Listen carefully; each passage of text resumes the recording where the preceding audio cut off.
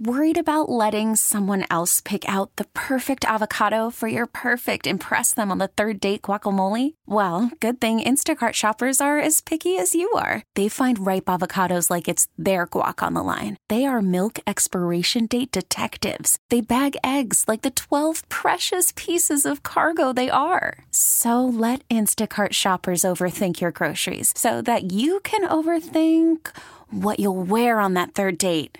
Download the Instacart app to get free delivery on your first 3 orders while supplies last. Minimum $10 per order. Additional terms apply.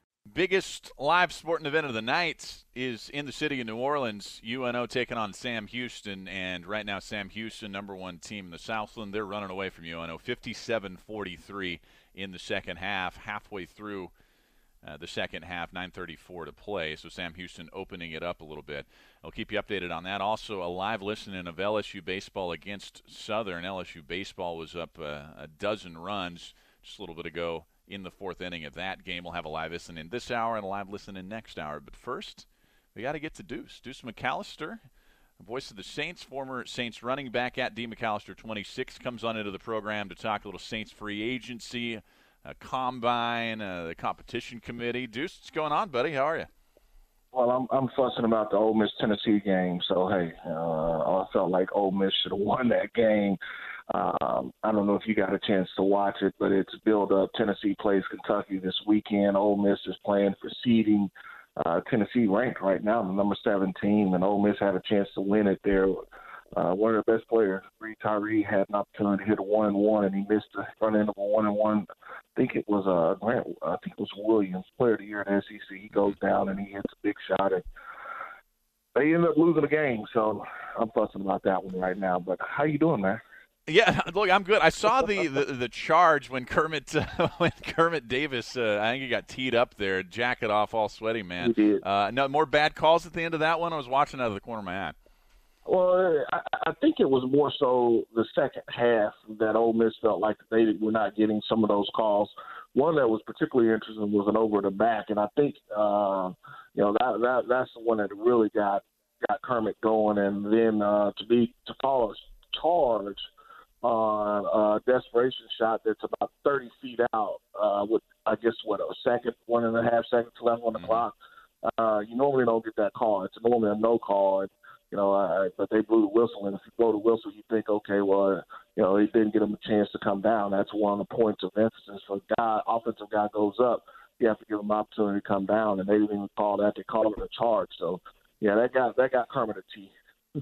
Well, speaking of bad calls, we know the fallout of the no call has been the subject of pretty much all scrutiny in the NFL over the last month or so, and the competition committee has met the last couple of days, and, well, Deuce, I think you and I talked about this before, and certainly I was telling my audience, nothing's going to happen. This competition committee moves at a molasses pace. They're not going to change anything because of the no call, and what do you know? Today, John Mara, the owner of the Giants, says there's not enough support. Rich McKay of the Falcons, he's the chairman of the competition committee. He kind of echoed those sentiments. Are you frustrated by the lack of any movement on this? No, I don't think you're frustrated. I mean, because if you watch the NFL do anything, they're not going to move at the pace that you would hope. You're frustrated more so because of you were the team that was involved with the last bad call. I think there will be something. I don't think they're going to change how they operate from an official standpoint. But I know, you just go back and you read some of the stuff that even Elway had said, even today. They want to make sure that what happens in New Orleans doesn't happen again. So as far as overruling the official or how they operate in that sense, they're not going to change. But I do expect them to still be able to alter something so that doesn't happen or occur to any team anymore. How do the players view the officiating and the replay system right now, and what are their thoughts on the expansion of that or changes they might make to make the officiating and replay system better? I'm always curious about the players' perspective on this. Well, the players have to play the game. I mean, you control what you can control, and that's you going out and playing the game. You may not agree with the call as far as the ref, and you may ask them to look for something on a particular play, or this guy is doing something to me. But at the end of the day, you got to go out and play. You can't particularly worry about, well, if this ref is going to call this or is he not going to call this. I have to go out and play. I mean, and so you never want to leave it into the ref's hands as far as them having to call a play or depending on them to make a call. I mean, you just have to go out and play. It's Deuce McAllister, former Saints running back, with us here on WWL now at DMcAllister26 on Twitter. What's going to happen with Mark Ingram, man? I know you're pretty close with Mark. I think most of his teammates want him back. Most of the fans here want him back, but it's a money issue, right? Well, it's going to always be. It comes down to money. It's always going to be about money. And, the question will be, I know his reps and the Saints are talking this week up at the Combine, so we should know a little bit more after this week, whether they can agree upon something or they're going to let him test the market. But it's always going to come down to money. And, I don't think Mark is going to want to try to break the bank, but he wants to be compensated fairly as well. And so, the question that they're going to be, okay, well, you're talking about a 29-year-old running back. He doesn't have the touches, doesn't have the wear and tear, but at the same time, if he hits the open market, you've got 3 or 4 teams out there that have a lot of money, and are they going to throw that money at him and, put him in a decision or a tough spot to say, I'm going to end up leaving. And then the other part of it is with his agency and everybody being up in Indianapolis, how much, and we can call it illegal all we want, but how much pre-tampering has already gone on? How much tampering from other teams has already gone on? And it happens, legally it's not supposed to until March 11th, but trust me, you get all 32 teams up there at the same time like they are now, you can guarantee that they kind of are laying the groundwork for different deals to be had. Well, speaking of laying the groundwork, Michael Thomas, his pending extension, possibly certainly in the spotlight. The Saints can extend him this offseason, but he's going to command Odell Beckham Jr. money. I haven't asked you this yet. I've asked everybody else, Deuce, but is Michael Thomas worth the $20 million a year he's going to want? Well, I think he's going to be in that 18 to 19 million. I don't think that they get him to 20, whether it's a base deal, but I think he's going to be in that 18 to 20 million range easily. And I think he's worth it. I just think he's worth it. He's been able to prove it. He's been a good teammate. He's come out. He's worked extremely hard. It'll always and I'm not trying to force Drew out, but until Drew retires, it'll always be, well, is it the quarterback or the receiver? But right now at this point in time, you have a young receiver that has produced at the highest level, and some of the things that he's done, he's shattered the record book, and you've had other receivers here, and they were not able to accomplish some of the things he has, and I just think that they're at the point where they're going to have to pay him. All right, and the one thing with Michael Thomas is he has an agent now. At one point, he left his agent, and this was within the last month and a half or so, and he went with another agent in the agency. So he does have an agent now, so I expect them to at least have some type of conversation. Now the question becomes, are they able to strike a deal? I mean, because the unfortunate part in all this discussion is I think the longer the Saints wait, the higher the price is going to go. And not going the Richard Sherman, Russell Okung route with no agent there. That's some of the Saints' in-house decisions they have to make. Outside of house, Deuce, free agency always so intriguing. Saints will have a little bit of room, a little bit of money to play with here. Not a lot, but a little bit. Holes certainly at tight end, maybe receiver. A couple of spots. What do you call a lot? I mean, we're dealing with Mickey Loomis economics. So I mean, well, he didn't have a lot last. He didn't have a lot last year, right? Yeah, I think I saw. He's got roughly what, about 10 million, 11 million under the cap. Yeah, after Kurt Coleman, I think it's 10, right? Right at about 10. Yeah, a little over there. Yeah, somewhere in there, and he probably got some more.